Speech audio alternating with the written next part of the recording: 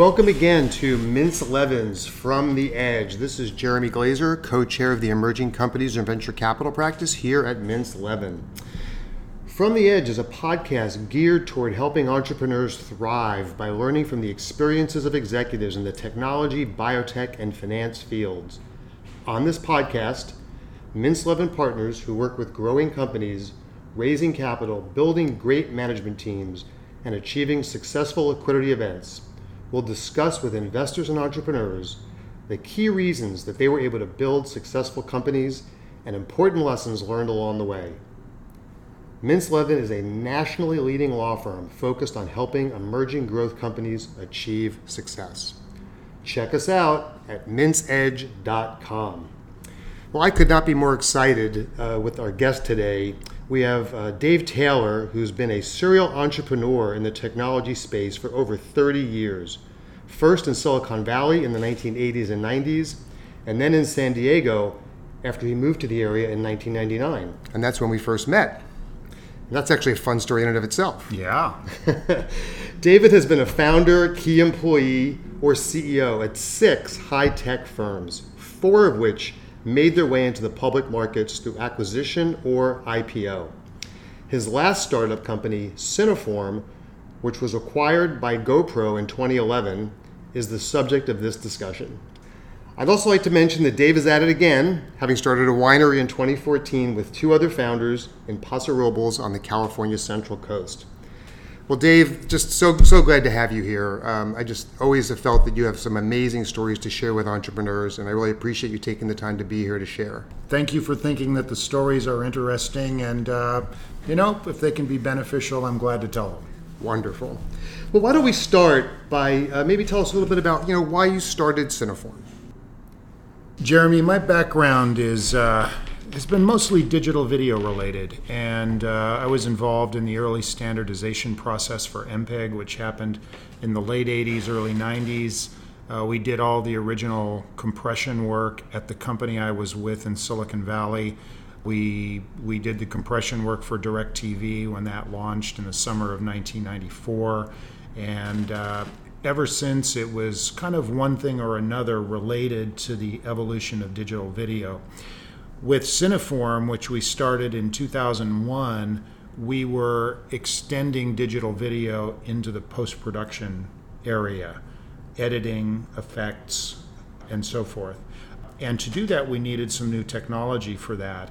You use different kinds of compression technology for a post-production environment where video quality is required to be the highest than you do in, say, a distribution area like cable television or DirecTV or so forth. So we were cutting new ground there.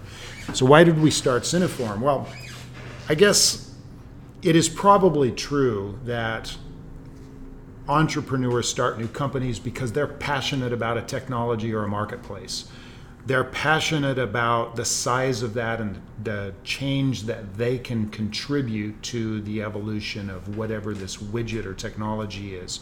And we were certainly those guys. And by the way, we're also hopeful that if things go well, we might make $1 or $2 at the end of it. And so that, of course, drives people as well. So our focus was digital video, and in this new area, we had a group of people that knew a lot about this. We'd been doing it for a long time, and so, we started the company in 2001. So I think it's fascinating that you started in 2001. For those listeners who are old enough to remember, that was right after the dot-com bust. Pretty difficult time to start a company. I vividly remember coming to visit you in your offices, and they couldn't have been more different than the company offices I had been in for all these dot-com companies that had raised millions of dollars and had fancy furniture and Aeron chairs. Maybe just talk a little bit about that for a second, about that first office. I think that's fun for people to hear what it was like to start in that time period. It was difficult. In fact, we'll talk about financing in a minute as well, because the difficulties of that time fell forward and became a bit of a problem for us as well. But our style was always one of focusing on the technology and maybe minimalism as opposed to having an opulent surrounding. And Our office were file cabinets with solid core doors, and we purchased those solid core doors at Home Depot, and we had a painting party one day. And son of a gun, I think I was still using that office, or many of us were, as we sold the company 10 years later. And if I remember, I think the couch had come from your basement or something like that. Yeah, it was there in the lobby. It did, and I think when we finally changed the location, we had no room for it. We finally threw it away. But that's right. That's how we ran things. And you know what? We ran things that way in part because it was our money we were spending. We had difficulty in financing, which we'll talk about a little bit, and you make decisions a little differently when you're spending your money versus somebody else's money.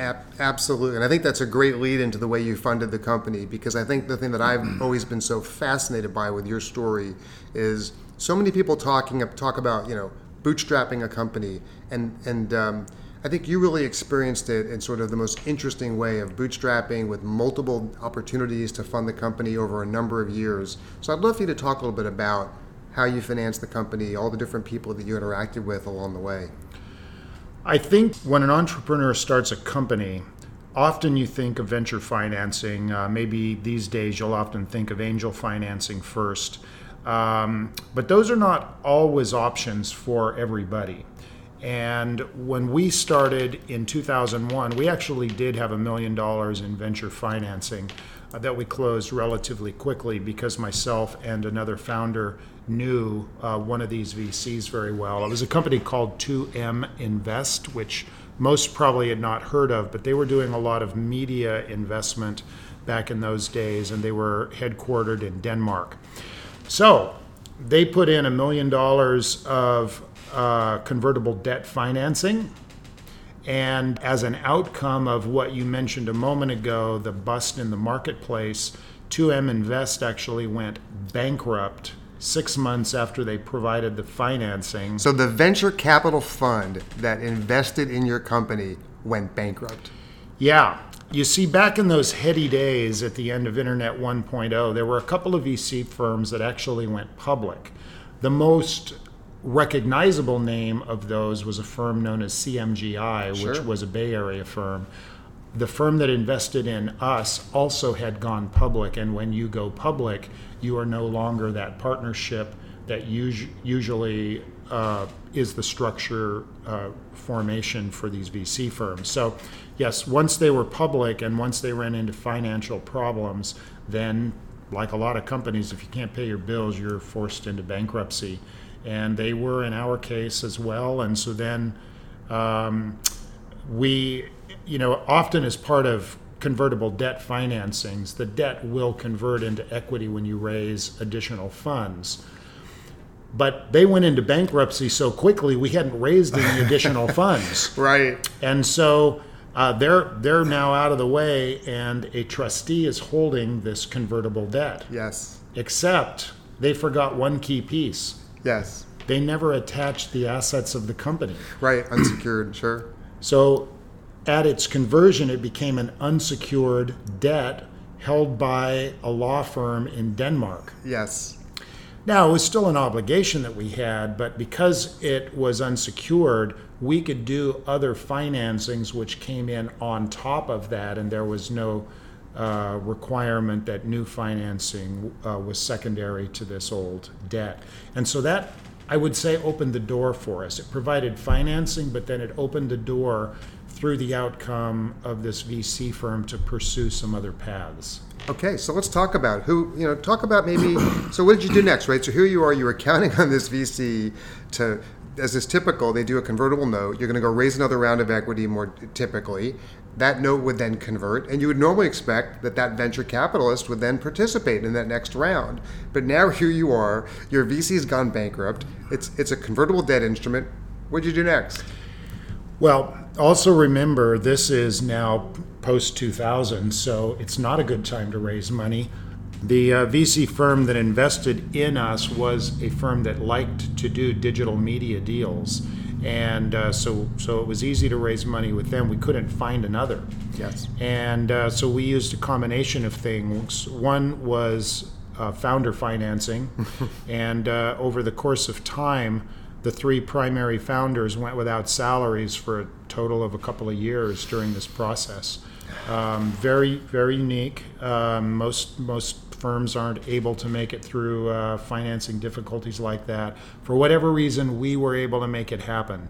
And that's really one of the keys to our success. But we still needed money, so what did we do? We quickly realized that there were larger companies in the marketplace, big names that everybody knows today, that also had a stake in this evolution towards digital video. And we ended up doing strategic financing with many firms, some of the money we received was grant money, some of it was licensing fees for technology we were developing. Some of them were loans, and some of them were equity based. We did everything. We didn't care, and we dealt with. We did those deals to name names. Actually, our biggest investor was Microsoft, but we also did deals with Intel, who was very nice to us. They granted money to us that we never did have to pay back. Wow. We did deals with Adobe, with Technicolor, with Sony.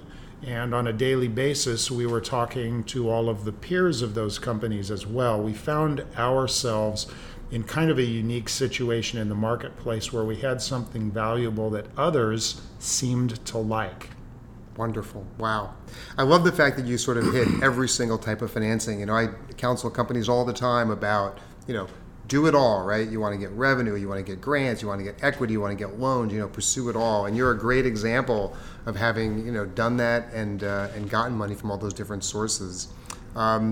So, you had a lot of what as you and I talk about it, we call them the near-death experiences of the company. If you don't mind, maybe talk about some of those and sort of what happened and what it felt like. And then, of course, how you revived the company and brought it back from that near-death experience. Yeah, wow. After our VC went bankrupt and we had really no source of money, there was another company which ultimately didn't play a big role in our outcome, but they were willing to provide a little bit of financing and maybe acquire us. It was all very early days. Our technology wasn't that valuable at the time. It didn't really go very well, so it caused our founding team to really sit down and talk about this. And can we make this happen without having money in the bank right now? What are our options? And ultimately, we decided, we had this unwavering faith in the technology we were developing and the market's need for that technology, and we would just figure it out. And that became kind of the mantra for us, is we were going to figure it out and just make it happen, even without a VC or other big financing source. And we felt very, very much at risk during those days. Ultimately, I had a nice house down here in San Diego, and in stereotypical entrepreneur fashion, I had to sell the house to finance the company. And ultimately, my wife and I had a number of discussions kind of saying we may never own a house again. And that's the way it goes. Those were the decisions that we made in order to help finance the business. Fortunately, it turned out differently at the end. But those were, there's a lot of personal risk involved in this also. It's not just entrepreneurial risk for whomever that entrepreneur is. So this is great. I think that's a good transition. So let's talk about, the ultimate success, the sale process of the company. And even there, you had one of the most interesting sales processes that I've seen with, for a client of mine in 30 years of doing this. Talk a little bit about the sales process and then ultimately the sale to GoPro. We had a lot of partners, as I mentioned a lot of those names, and those companies did a lot of things for us in the marketplace. They gave us a lot of credibility. They also represented companies who might be exits for CineForm as well. And in fact, one of those companies, and this company I'm actually not going to mention because this deal didn't work out very well in the end, but it was a company that we had worked with really through the duration of our lifetime, almost 10 years. And they were a big guy in the marketplace. They still are a big guy in the marketplace. In the 2010 timeframe, so now we've really moved forward here, they decided they wanted to acquire us. They made an offer, we negotiated some terms, we signed the deal, we had a term sheet in place. And it was at that point that the deal started going south pretty quickly. The team that negotiated the deal with us, which was the engineering group that wanted us as part of their team, was now out of the equation. We were dealing with the corporate business development guys, and for us, for them, we were a transaction. They didn't really care. And there's always certain items you want to discuss post-term sheet, for instance, some taxation issues. Maybe you can structure things a little bit differently. Their answer was always no, no, no. And so I think they also realized or thought that we didn't have any other options. And in fact, the term sheet locked us up pretty tightly. Generally, you don't have much wiggle room to get out of deals like that. But we had been in process with a custom development for GoPro, who's a much smaller company at this time.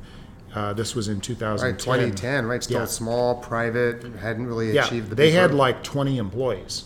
And they realized they needed some software developed for them. And so we did that original software for GoPro. And as they became aware that there was going to be a change in our relationship with them, in other words, if we were acquired, we would not be able to finish their development project. They made a full court press on us and said, you should be part of us. Yes. But we couldn't have those negotiations because we were locked up. But there was a little clause within the deal we had with this other large company that did allow us, in some very narrow circumstances, to thread a needle and exit that deal. Yes. And we ultimately did that. And that was, as soon as that deal was undone, now we're also feeling vulnerable because we couldn't negotiate with this other company. We had to, in good faith, kind of break this deal apart, which we did. But and that was a big deal for you at the time to walk away from that deal because you didn't know that you had another deal. You didn't know that you could get another deal. And again, I think my memory is correct that leading up to that deal, it wasn't like the company was booming and you had the ability to keep the company running on its own independently. Well, we had been profitable the last couple of years, although we were not rolling in cash, but we had been able to self-finance ourselves, which was a good thing, and it gave us some confidence. We needed more financing. So we either needed to raise money or we needed to close an acquisition deal. So jumping out of that bigger deal was a big deal, and we nerves of steel. Yeah. I always look back at that and just amazed at the nerves of steel that you and your team had to do that. You know, again, it's one of those things where it was just, wait a minute, this is not right for our team and for our shareholders. We were one of those companies because of the way we did our financing. We held the shares. We didn't have a VC holding the shares. Remember that the money they invested was debt. So every day we showed up at the office, we had a shareholder meeting. Yes. Not literally, but figuratively, because we happened to be the majority shareholders. Yes. So we were in charge of ourselves, which is something that every entrepreneur can benefit from if you've got the skills on your team to help set your course. So we did. And so we jumped out of that deal. It was risky. We had a lot of big partners that had put money in too, and they're kind of going, what are you guys doing? And the only answer I could tell them at the time was, please trust me.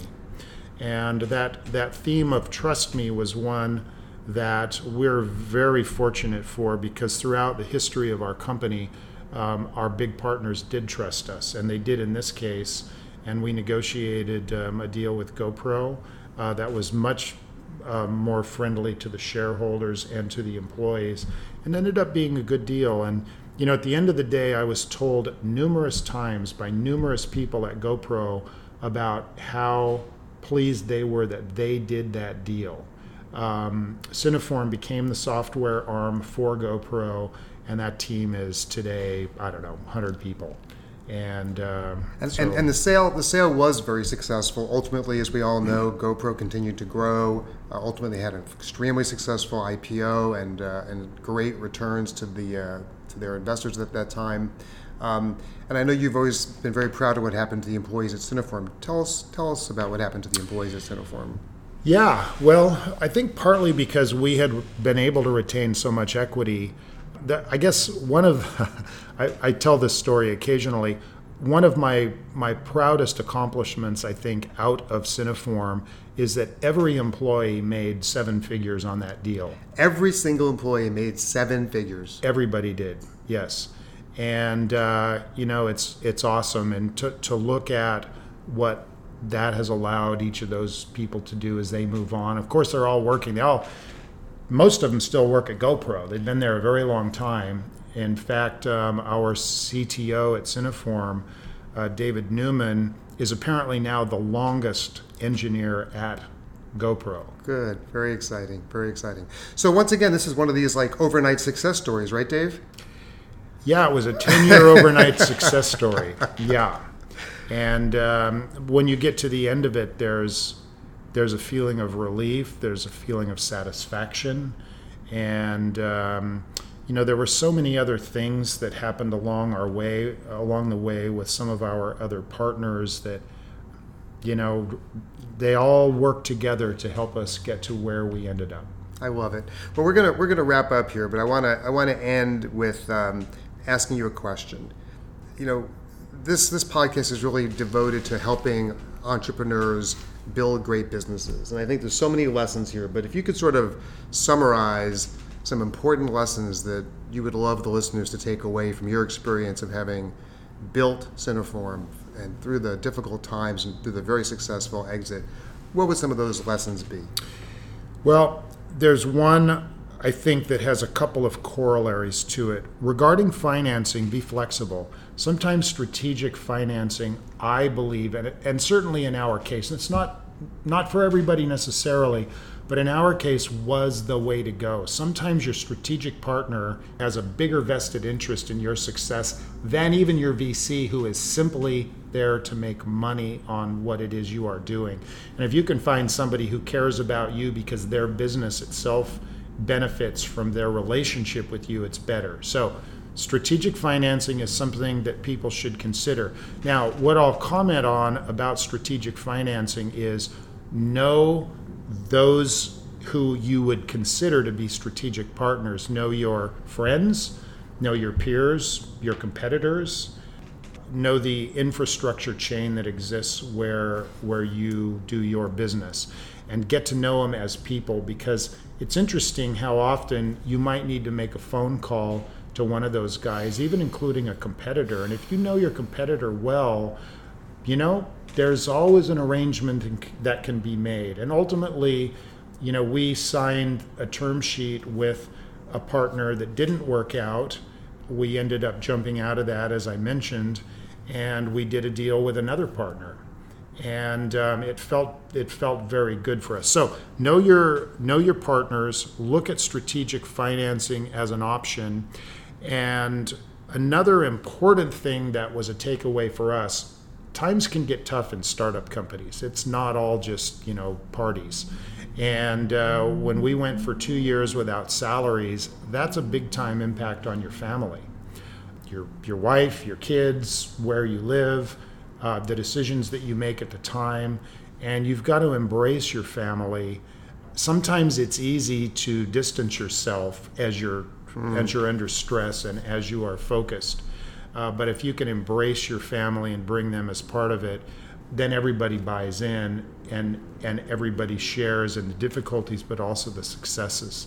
So your families are very important, something that's I think often overlooked. And I guess one other point here, I've talked about how so many companies have helped us out and how many good guys there were at the end.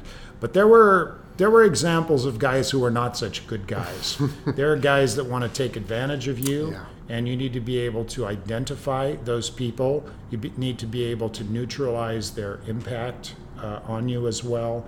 And I guess there's just a bigger theme here of know all of the players, whether they're partners of yours or whether they're, potential enemies of yours. Know them and deal with them accordingly, but deal with everybody fairly and in an upfront manner, because ultimately that comes back to your benefit. Well, this is just some great takeaway lessons and just a fabulous discussion. And I can't thank you enough, Dave, for coming and sharing these stories with us. We're definitely going to have you back. But just really quick before we go, tell us quickly about the winery. The winery, yeah. So as I look out at the wineries, if you ever ask a wine owner where he came from, he usually comes from being a lawyer or a doctor or sometimes a technology guy, yes, of which I am in the latter. And I've always enjoyed wine and food. Since I've been in San Diego, I spent a lot of time on the Central Coast. Wineries on the Central Coast from Paso Robles down to Santa Barbara are awesome. So many different microclimates. Some world-class wineries, some 100-point wine scores that have shown up down there. And so I decided I wanted to be in that business. Met my winemaker in a unique way, and we stayed in touch. And so he is now my equal partner and winemaker. So the winery is called Cordant? Cordant and Nell Winery. Yes, Cordant and Nell. We are in Paso Robles. We do Rhone-style wines, which means Syrah, Grenache, Mourvedre, the grapes that are grown in the Rhone region in France. And we do Pinot Noir as well. We buy all of our fruit. We have about 15 different sources for fruit, and we're doing a couple of thousand cases a year. That's wonderful. Well, again, thank you so much, and that'll wrap up today's session on From the Edge. We look forward to having you at our next podcast.